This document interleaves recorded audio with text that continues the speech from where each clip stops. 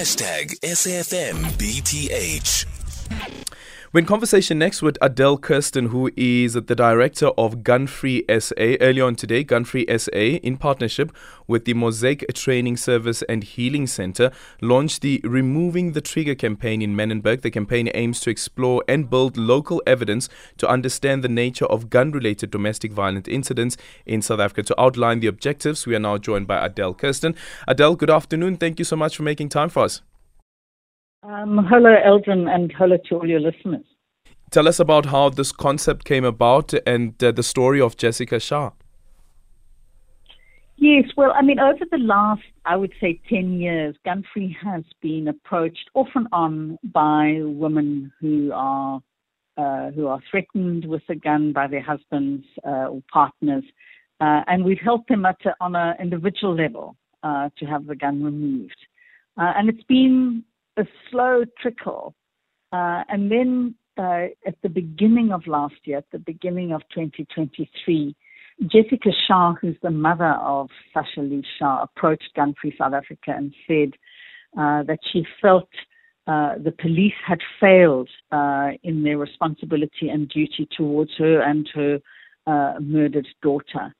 And we then took her case to her complaint to the police inspectorate. And the key issue and the shocking issue is that this was a young woman who had got a protection order issued against her ex-boyfriend. She'd actually ended the relationship 3 months prior.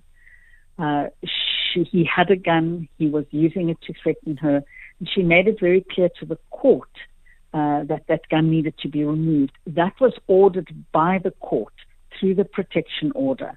The police served the protection order on the ex-boyfriend, but they failed to remove the gun. And really, a couple of weeks after that protection order, he shot and killed her in a shopping mall in KZN, and he then killed himself.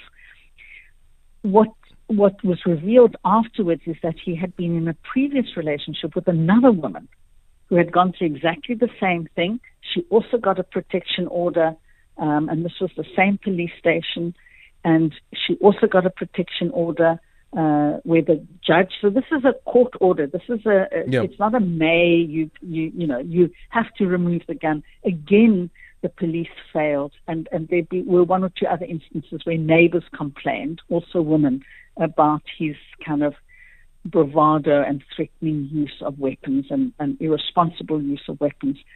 And so the system failed her, but it shouldn't have, because we have a piece of legislation, or two pieces of legislation, the Firearms Control Act and the Domestic Violence Act, which authorizes and in fact obligates cops to remove a gun in an instance like this, and they failed to do this. Her death was preventable, and I think it was looking, listening to the story, hearing the detail of what happened, that we know some of the data around what we call gun-related femicide.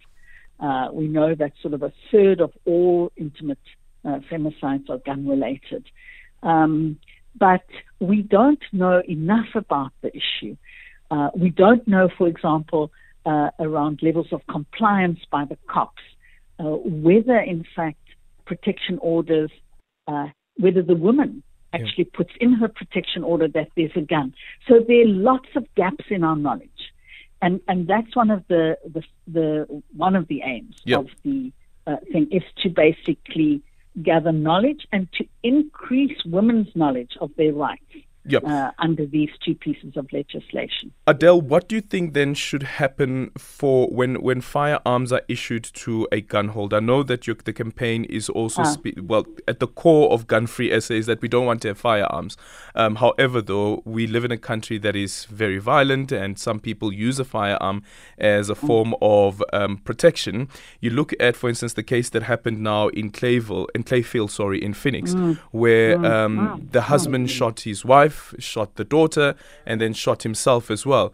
What should be happening when someone is issued a firearm when it comes to trying to prevent domestic violence? That's a Eldrin, a really important question, and there are a number of sort of interventions or solutions. The one is, and the Firearms Control Act is clear, that if you have a history of violent behavior, if you have any sign of some kind of substance dependency or abuse, obviously if you have a criminal record, those are criteria which automatically exclude you from actually even applying for a firearm license. And of course, the challenge is where does the designated firearms officer who processes these license applications, where do they get that information? We know that at stations there should be a DVA register, where even if there's a complaint or a potential charge which is then withdrawn, it's kind of looking at the whole picture of someone. And here we are talking about when a man applies for a gun license, is really doing thorough background checks and making sure that if there's a red flag, that you do further investigation. Adèle, thank you so much for your time. Adèle Kirsten is the Executive Director of Gun Free SA.